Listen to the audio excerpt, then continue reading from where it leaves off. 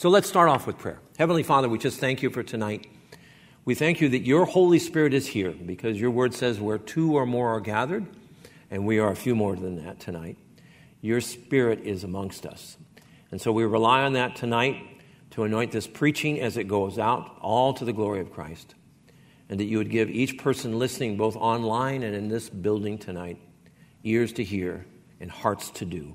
Thank you for the worship tonight. Thank you for this church. Thank you, Lord, for the hope that we have. In the name of Jesus Christ and in his person we pray. Amen.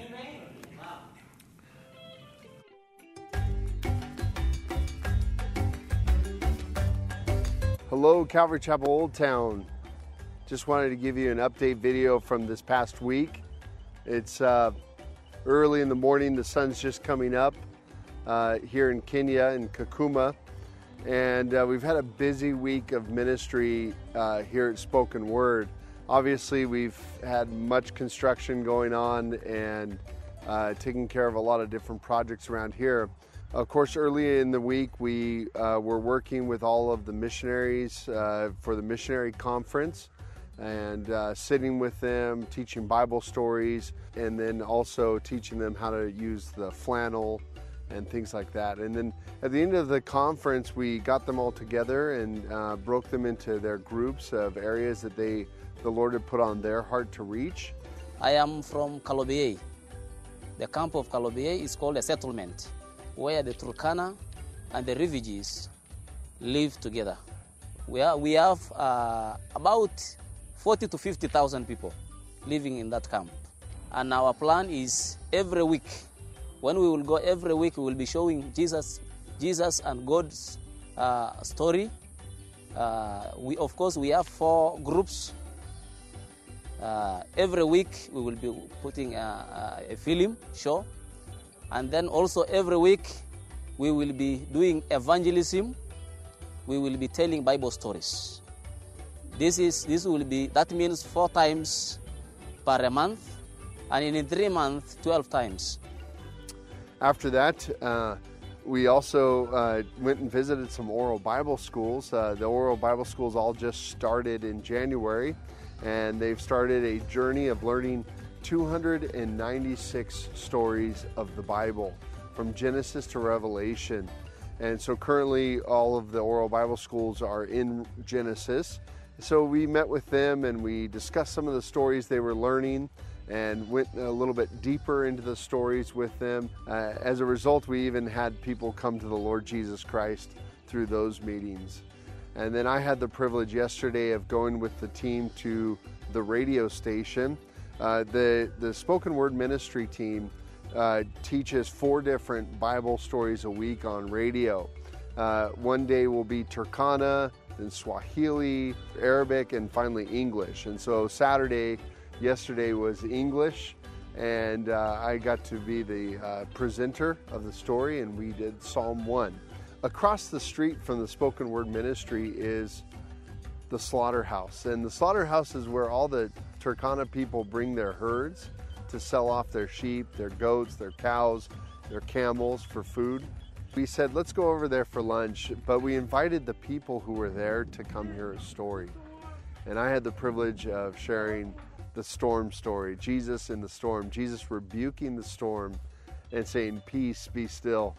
And as a result of that, God harvested souls. I was saying most of our people here in Turkana, most of them really never heard about it. And only those close to towns. You're Turkana, right? Yeah, I'm a Turkana. But most of your people have not heard.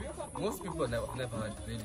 Most people have never heard. They are pastoralists, so they move from place to place with their animals, unless someone goes and reach them from where they are. Well, Lord willing, I will be with you next week in person. God bless you, and thank you so much for the prayer. Amen. Amen. Thank you, Pastor Dave. Well, we're now live, and there's a game. I think you guys have heard. There's some kind of I think it's a baseball game going on tonight. And it really does speak into our message tonight, small things and big things. And it comes out of 2 Kings chapter 6, verses 1 through 23. So if you brought your Bibles, and I hope you did, Let's take a look at that together. We're going to read from chapter 6, verse 1 through 23. And it says, "The sons of the prophets said to Elisha, 'See now, the place where we dwell is too small for us. Please let us go to the Jordan, and let every man take a beam from there, and let us make there a place where we can dwell.' And so he answered, 'Okay, let's do that. Go.' Then one said, 'Please consent to go with your servants.' And Elisha said, 'Okay, I'll go.' And so he went with them, and when they came to the Jordan, they cut down trees. But as one was cutting down a tree, the iron axe fell into the water, and he cried out and said, 'Alas, master, for it was borrowed.' So the man of God said, 'Where did it fall?' And he showed him the place. And so he cut off a stick and threw it in there, and he made the iron float. Therefore he said, 'Pick it up yourself.' So he reached out his hand, and he took it." Verse 8, "Now the king of Syria was making war against Israel, and he consulted with his servants, saying, 'My camp will be in such and such a place.' And the man of God sent to the king of Israel, saying, 'Beware, don't go there, for the Syrians are coming down there.' Then the king of Israel sent someone to the place of which the man had told him. And thus he warned him, and he was watchful there, not just once or twice. Therefore the heart of the king of Syria was greatly troubled by this thing, and he called his servants, and he said to them, 'Will you not show me which of us is for the king of Israel?' And one of the servants said, 'None, my lord, O king, but Elisha the prophet, who is in Israel, tells the king of Israel the words that you speak in your bedroom, for goodness sakes.' So that's not part in there. So he said, 'Go and see where he is, that I may send and get him.'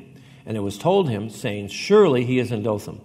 Therefore he sent horses and chariots and a great army there, and they came by night and surrounded the city.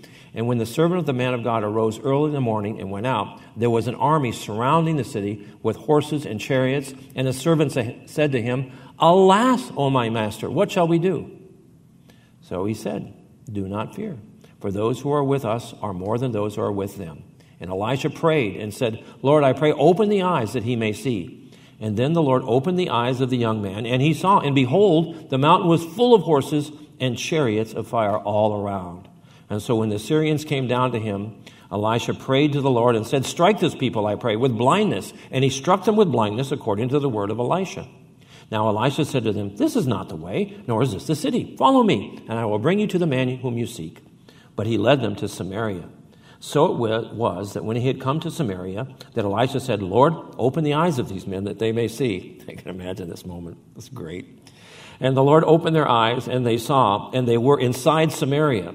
Now when the king of Israel saw them, he said to Elijah, 'My father, shall I kill them? Shall I kill them?' But he answered, 'You shall not kill them. Would you kill those you have taken captive with your sword and bow? Set food and water before them, that they may eat and drink and go to their master.' Then he prepared a great feast for them, and they ate and they drank, and he sent them away to their master. So the bands of Syria raiders came no more into the land of Israel." So we have two stories here, and I made the mistake of looking at commentaries that had something to say about this. Now, after I had prayed and after I'd studied, then I made the mistake. So I did at least pray and study first. And in the commentaries, almost to a single one, they all were a bit confused over what does an axe falling in water. Because you can see at that verse break there, where we get to the part of where we're done with the axe and we're going on to the king of Syria being upset that seemingly there was a spy in his group, right? There seems to be a break there. But there isn't. There is not a break there. It makes perfect continued sense. We are dealing with small things of faith, and we are dealing with large things of faith. Now, Benny and I were joking about this football game that's going on today. And the pregame commentators started yesterday, pregame talking about hours and hours about nothing. And we were joking that they were going to talk about the shape of footballs and the first football that was ever made, because ad nauseum it seemed that they had covered everything that you could ever talk about of football. And I turned my radio on as I left church this morning, and they were talking about the colors. And there was a commentary literally going on. If you had already thought of the stupidest thing you could go on about, they were talking about that one team's colors was blue and gold, and the advantages and disadvantages and popularity of blue and gold. And the Bengals' colors of orange and black, and the pros and cons of orange and black. And I thought Benny and I had made quite a joke of everything already, but sure enough, they find something even dumber to talk about football. Not actually the game itself. You know, they had a pregame show this afternoon, and there'll be postgame shows that will go on forever and ever. And you know, one of the things they said is they're going to play football today, and somebody's going to win, and somebody's going to lose. But that habit of talking about or being involved with minor things or large things is what occupies all of us. So it's not just the football commentators or fans. It's you and I as well. So we have this story here about a group of young prophets, the word says, right? And they're the sons of the prophets. And it's very clear in the scripture here that Elisha is, well, it's a training school for prophets. So young prophets are the sons of the prophets, and they're being trained by the greatest prophet, arguably, in all the Bible. Scripture tells us that Elisha did approximately double everything that Elijah, his predecessor, did. And so he was a mighty man of God. And who to train you but to be a prophet, but the greatest of all the prophets? Can you imagine? Imagine getting into that school. Imagine if you or your child was admitted into the Academy of Elisha. Wow, that would be amazing. And so they decided the house they're living in, maybe the dorms, kind of sounds like dorms, were too tiny.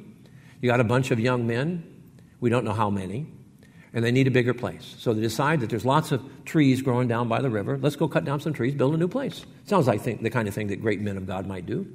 So they go down there, and one of them had borrowed an axe in order to do the work. Not uncommon with what you might do today. All you guys in the building here, every guy's borrowed a tool here and there, haven't you? And then should I ask you, did you return the tool? Because I've got a couple of tools missing. I think maybe some of you didn't return mine. But it's not an axe, right? And if you've ever used an axe very much, you'll know that it's very important that axe head stay tight, right? And I've chopped down a total of 1 tree in my life, and it was a big eucalyptus tree, and that's a hardwood. And having done that, I switched over to chainsaws. So it's hard work cutting down a tree. And in the process of this, the axe head came loose. Now, in the commentaries, they tell us all these things, these spiritual insights to an axe head and water and sticks and stuff. And this chapter has nothing. And if you look at it that way, it seems to have no connection whatsoever to the following verses where we are involved in a much seemingly more important situation. But it's really the same thing. It's a small thing of faith. And I think all of us here, in fact, I'm sure of it, at least I know I'm guilty. There's been times in my life when a small thing, seemingly nothing to take a large amount of faith, has just crippled me, has just broken me, right? I mean, we have that prophet saying, "Alas, O Master," right? You can feel the tension. I mean, you might hear a sound effect that if the axe head fell off, you'd go, "Alas, my master, what will we do?" And then there would be this, it would be, if you were watching a cartoon, it would be something like that. Now, haven't you done that?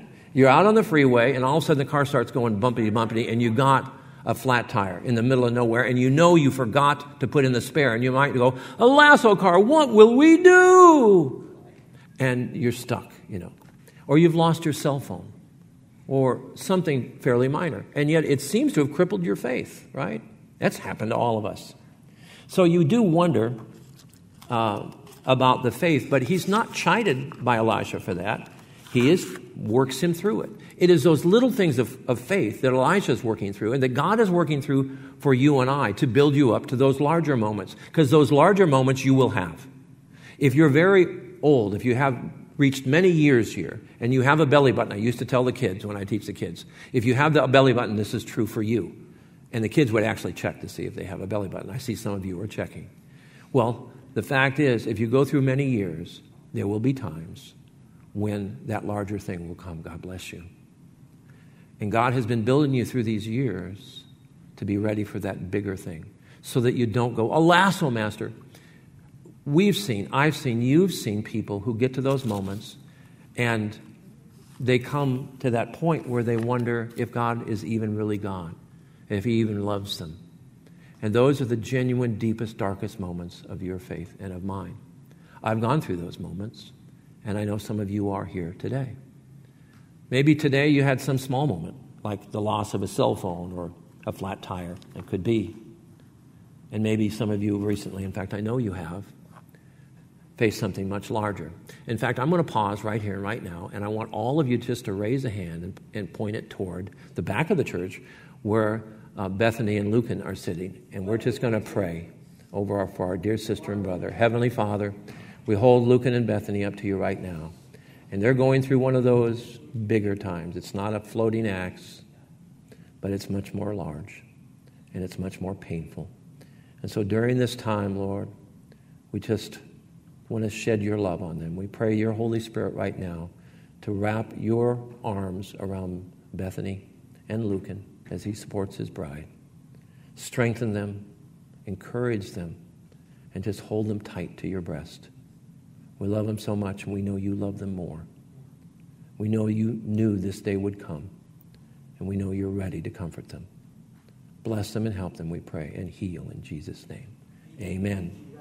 So that's much more than a floating axe. Now, I want to bring you to another scripture, and this is where we fell apart as men and women of God, and it starts right off in the beginning of Scripture. It's in Genesis chapter 3, verses 1 through 5. And in that Scripture, if you would bring that up, please, chapter 3, verses 1 through 5. We get what's right and what's true and what's wrong and what's not true completely wrong as human beings. We think we know stuff, and we act on that, and that's where we will always fail in our faith. We don't know nothing. That's not good English, but it's still true when it comes to the things of God, and we gave it up right here. This is where it all went backwards on us. Now the serpent was more cunning than any beast of the field which the Lord God had made, and he said to the woman, has God indeed said, you shall not eat of every tree of the garden? Did God say that? And the woman said to the serpent, we may eat of the fruit of the trees of the garden. And on. But of the fruit of the tree which is in the midst of the garden, God has said, you shall not eat it, nor shall you touch it, lest you die. Then the serpent said to the woman, you will not surely die. For God knows that in that day you will eat of it, and your eyes will be opened, liar, and you will be like God, liar, knowing good and evil, liar. Close there. You see, that's where we thought we became smart, in the garden, and it was passed on to generation after generation to this day. And what was the result of that? We'll go all the way to the end of the book, Revelation chapter 3, verses 17 and 18, and it tells us what is really true. All that does it surprise you that the devil lies? And yet how often we take the hook on that, right?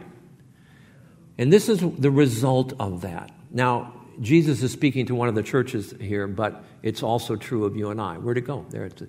Because you will say, and do we not, I am rich, I have become wealthy, and I have need of nothing. And do not know that you are, but do you not know that you are wretched, miserable, poor, blind, and naked? You see, because of the serpent, because of that, we became just miserable, wretched, poor, blind, and naked. Jesus says, I counsel you to buy from me gold refined in the fire, that you may be rich, and white garments, that you may be clothed, that the shame of your nakedness may not be revealed, and anoint your eyes with eye salve, that you may truly see. You see, we think we know. We think we see, but we're really wretched, poor, blind, and naked because of what happened in the garden. So we think we know stuff. We think that an axe is the end of our lives. And yet Elisha said, hang in there. It's going to be okay. So we come to Zechariah chapter 4, verse 10. And in this verse, we're talking about Israel. Israel is attempting to rebuild the temple, and the work has not been going well. They're tired. Anybody here can bear witness to that? 2 years of being shut in your house, watching reruns of I Love Lucy and eating macaroons. Some of you have grown a lot during this time, and I don't mean in the Lord, if you know what I mean, right? Are you tired? Are you just worn out from this craziness that's been going on? Well, that happened to God's people in the rebuilding of the temple. And the work had slowed really virtually to a stop. And there's discouragement. And so Zechariah 4:10, you have to kind of understand that. Now, this verse is quoted all the time, but it's not often quoted in context. So he says, "For who has despised the day of small things?" You've heard the scripture before. For these 7 rejoice to see the plumb line in the hand of Zerubbabel. They are the eyes of the Lord who scan to and fro throughout the earth, through the whole earth. Now he tells them to take a plumb line, right? And you're going to use that plumb line. Does anybody here know what a plumb line is? Raise your hand if you do. So if you're a contractor, you know, Jason knows too. Now, a plumb line's kind of an old school tool, but it's basically a lead weight that kind of comes to a point. You may have seen one somewhere, hung from a string. And and as a contractor, we occasionally use them, but we have lasers and stuff now that we use for establishing verticals. You need to establish a vertical. Did you know that in your house the walls are not plumb and square? Because a bunch of knuckleheads threw the drywall up just as fast as they could because they won the cheapest bid. That's why when you put up tile or wallpaper on the wall, you notice that the pattern goes off at an angle, and you got it on right, but it looks like it's on crooked because your wall's not straight. That's why. So as a contractor, I come in to rebuild homes and sometimes build a home from scratch. We have to make sure that those walls and floor are plumb and true.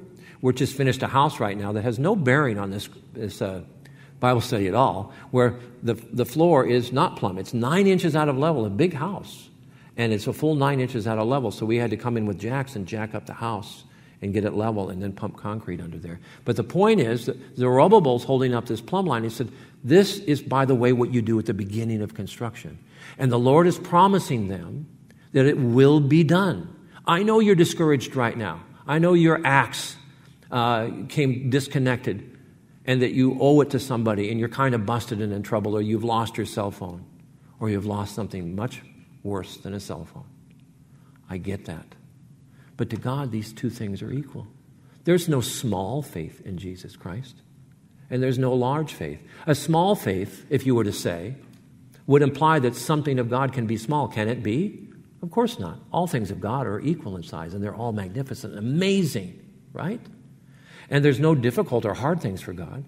Does God have to stress or sweat to achieve a certain thing? Did he do that in the creation of the world when he threw the heavens into space? No, it's all the same. So whether it be an axe head for you, and if you're young in your faith, whether you're old or young or new in your faith, whatever age you may be, God wants to bring you through those small things that the prophets went through. Oh, alas, oh God, dun, dun, dun, I lost an axe head. Or the bigger things, and our story goes on to talk about that. Well, what's our encouragement? Well, with Zerubbabel, the encouragement was, listen, this is my work. God's work is never stopped. God's work never fails. It's not dependent on you. That's one of the many ways we go wrong as men and women of Jesus Christ. We think this depends on us. Well, Lord, I'm tired. Okay, fine. I knew that too. You know, God is sovereign. You know what that means? He knew you were tired before you knew you were tired. He knew that you were going to face obstacles. He knew how your heart might break.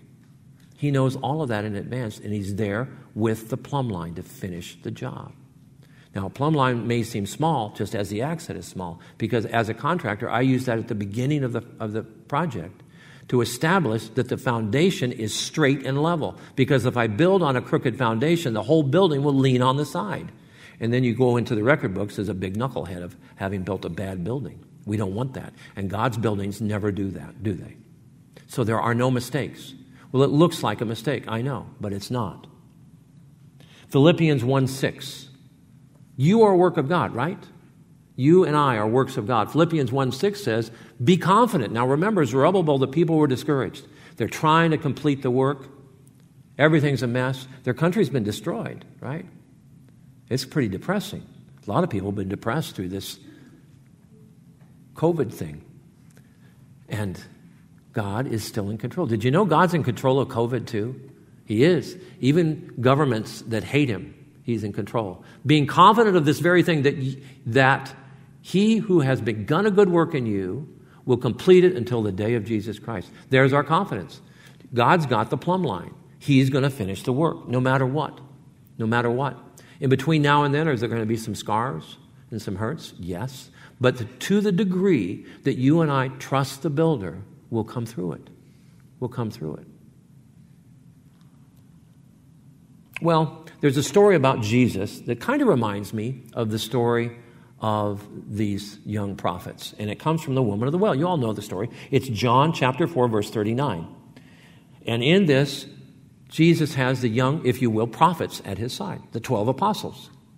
And they go out of their way to go to this place called Samaria, where there's a Samaritan woman. Now, this is kind of amazing. And the prophet, or the apostles, I should say, are shocked that Jesus is doing this. Can we go to that scripture? And many of the Samaritans of that city believed in him because of the word of the woman who testified, he told me everything I ever did. So you know the story. I don't have to go through the whole story. But do you notice he doesn't heal anybody in this encounter with the Samaritan woman, right? Well, at least not physically. And he doesn't feed 5,000 people. And yet we have this story in Scripture that is an amazing thing that God did. But it seems like, why are we doing this? I mean, prophets, teachers, Jewish teachers never spoke with women. The Samaritans were despised. If a Samaritan and a Jew were walking down the street, the Jew would walk out of the way to make sure that the Samaritans, their shadow did not pass over them. That's how despised they were. And a man never talked to a woman. So what's this with a woman? Well, he went into this village, and the power of this little testimony to this woman changed this whole Samaritan village. That's what it did. Just as your testimony and my testimony is supposed to change people that we see. These prophets in training were being taught an exercise of faith, just like you and I are. Well, we go on to the rest of the story, and seemingly halfway through the story here, we have another instance. And it's the instance where we have the king of Samaria. Now, it's an interesting kind of historical thing. That Samaria and Israel had been at war for a long time. And they continued, even though at the end of the scripture here, he says, and they raided Israel no more. Well, they didn't raid Israel anymore during that king's reign. But as soon as that king passed on, they continued through king after king. And it went on, well, it stopped at some point. Do you think? No. Just last week, Israel and Syria exchanged blows. Just as little as a week, it might have been today. I didn't check the news, but as recently as a week ago, they were exchanging fire. So those countries are still at war to this day. And Syria has become a staging point for Iran to send in through weaponry and fighters and attack Israel. You know, last week with Benny, he talked about Naaman and how a seemingly small little girl had such a big impact on a country. And we have Naaman, and he's a powerful general, a wonderful, good man, we hear, and an excellent general.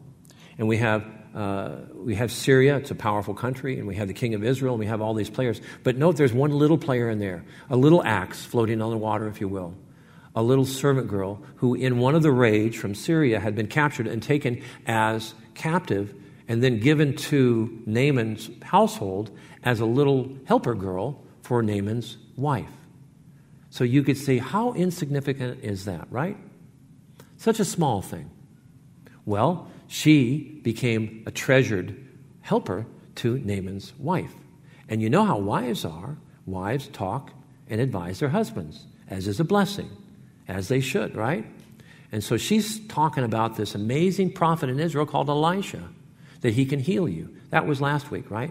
Well, here in this story, we have something I think kind of similar in that in the last verses of this section, we have the king of Syria all paranoid because he thinks someone is ratting on him. He's got a spy in their midst. So he asks his helpers, is indeed there a spy amongst them? And they said, no, that's not what's happening. What's happening is this Elisha guy tells his king what you say in your bedroom. Well, that's kind of freaky. So he knows everything about you. There are no secrets. Now, you'd think that would have made an impact, and it did. It made enough of an impact that he gets this huge army, and he surrounds Dothan, where Elisha's house is. And I mean, did you not hear the first part? That he knows what's said in your bedroom. Do you not think he's going to send... Did he know about that too? I guess he just didn't connect the things together. So the next morning, his servant opens the curtains, and there's this army surrounding his house. And I'm certain that he had to change his tunic after that visual. First thing in the morning, seeing that there's literally thousands of horsemen and chariots surrounding. There's no hope. There's no way out. Are you facing that? We want to put skin on this. These aren't just nice stories. Are you facing that? I know I have, and I'm confident you have too. Some of you I know very personally have. I'm surrounded. There's no way out of this. I'm hopeless. It's all done. I might as well die. I might as well give up. Well, around 1977, I want to say, a movie came out called Star Wars. And I have great fond memories of that movie. It was the biggest movie of its kind. You're going to wonder why this relates, and I'll tell you why in just a second. And they didn't have multiplexes back then. It was basically maybe 2 screens. And my oldest son, Matthew, and I stood in line for hours to see that movie. And when we got through the door and into our seats, that theme song started. You remember the theme song, right? I'm not going to mess it up. You're going to hear it in just a second. And in this scene from the movie, Billy D. Williams is in it, which, by the way, I had the pleasure of meeting some years later. And he's a great guy, a real kind, sweet gentleman. That's not always true when you meet movie stars. So my son and I finally got in there, and there's this scene in the movie that we're going to put up right now. And listen to I'm sure that whoever wrote this line had read this story about Syria surrounding the prophet Elisha's house. When Elisha says, there's more protecting us than there are with them. Watch this scene. It's really great.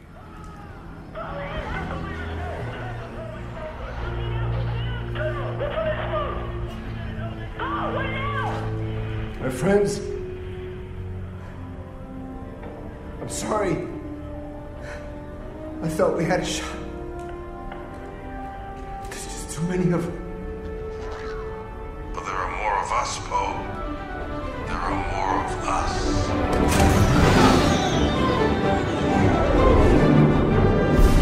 Yes!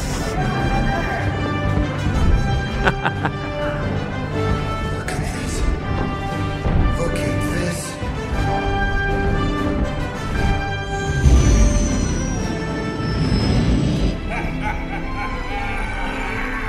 Brando, you did it! You did it! There you go. Well, that must have been how, and it's almost a quote from Scripture. Isn't that amazing? But it almost is exact quote from Scripture. When Elijah's servant opened the curtains that morning and saw that, and Elisha prays, open their eyes. Open their eyes that they can see what's really true.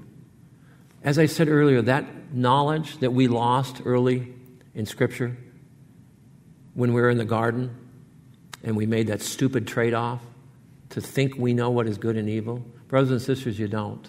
You don't know. And until we recognize that we're poor, wretched, blind, and naked, we don't get that Holy Spirit indwelling in us to get the corrected eyes. We need to have our eyes corrected. When you face trials, and it may be something small, like you lost your cell phone, or your tire went flat, or you can't pay your rent, or it might be something more serious, like the doctor's report came back positive, or a child is gone. That's much bigger. God is working to change our faith, to make it bigger and bigger and bigger, step by step, just like he did with the young prophets and the axe. Oh my God, the axe, they said. Open your eyes that you may see. There are more for you. And just as I love to show these clips because it seems so real, and if you were there, I think 1977, with my oldest son, Matthew Jacob Spain, we just enjoyed that movie so much. And I felt honored to be there. But as brothers and sisters, as Christians, we must have those same kind of eyes to see that there's more than for us than against us. There's more power for you than against you. And it might be a small thing that you can do. You might say, well, I can't do great things. I'm no Billy Graham, people will say, right? But you don't know what your small thing may do. I want to read you a story, and we'll conclude with this story.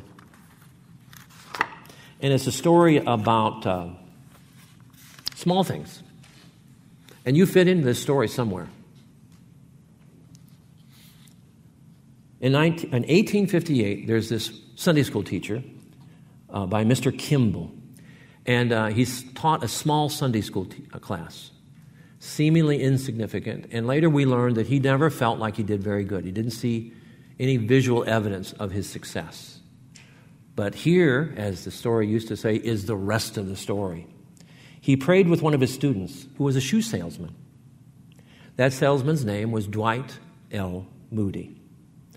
He then accepted Christ as his Savior and went to become a great evangelist. In 1879, Moody shared the good news with another young man by the name of F.B. Meyer. This man accepted Christ. This young man became zealous for preaching the good news, and while preaching on an American college campus, F.B. Meyer brought another student, J. Wilbur Chapman, to Christ as well. Chapman later employed an ex-baseball player by the name of Billy Sunday to do evangelistic work. Billy Sunday was one of the greatest Christian preachers of the early 1900s. You may have heard of him. Once after Billy Sunday preached in Charlotte, North Carolina, a group of local businessmen were so enthusiastic they decided to bring another man, Mordecai Ham, to preach. And during Ham's revival, another young man by the name of Billy Graham yielded his life to Christ. Billy Graham has since preached to countless millions of people who have been saved by his meetings. Do you think you don't matter today? Well, Mr. Kimball in 1858 thought he didn't matter. We have brothers and sisters in this church who pray all the time. In fact, Billy Graham shared a story of in one of his evangelistic crusades where an older woman came up to him after the service and said, "You know what, I follow you to all your crusades." But she'd never gone into a crusade. You see, what she did with her limited funds is she rented a hotel room nearby, and during the entire crusade, all she did was be on her knees to pray for the success of that crusade, that many would come to Christ. And Billy later said, "I think that's the reason I'm successful. It's certainly not because I'm a great preacher." Well, maybe you feel you can't do anything. You can teach a Sunday school class. You can pray, can't you? God bless her, Cheryl Lynn prays all the time. She walks what little she can still walk down to the beach, and every time she meets somebody, they're going to hear about Jesus Christ. You can do that. You're healthy, right? Dottie and Roger, blessed brother and sister. Dottie prays for everybody in this church all the time. She can do that. So can you. So here's the reminder and here's the takeaway, brothers and sisters, tonight. There are no small things in Jesus Christ. But don't miss them. Don't let it go by. It's a golden moment. Golden moments will come into your life. They've come into mine. That moment when despite everything you can see with your eyes, you're going to reach out and you're just going to try. Just try. That person in the store, that small thing you could do that you think is nothing, God does not have small things. And He wants to do big things through you and I to His glory. Let's pray. Heavenly Father, we thank you for your word tonight that is always faithful and true. We thank you that what a blessing it is to gather in brothers and sisters, to glorify the name of Christ, to hold up and help one another, and to be about your business. So, Lord, anoint us as we go throughout this night and as we start our week tomorrow, that as you put things before us, we would not let golden opportunities miss, that we would seek in everything we say, think, and do to glorify your name. Use those things, I pray, to bless your people and to bring others to Christ. We know we're in the last days here. We pray this in Jesus' name. Amen. God bless you. Have a wonderful week.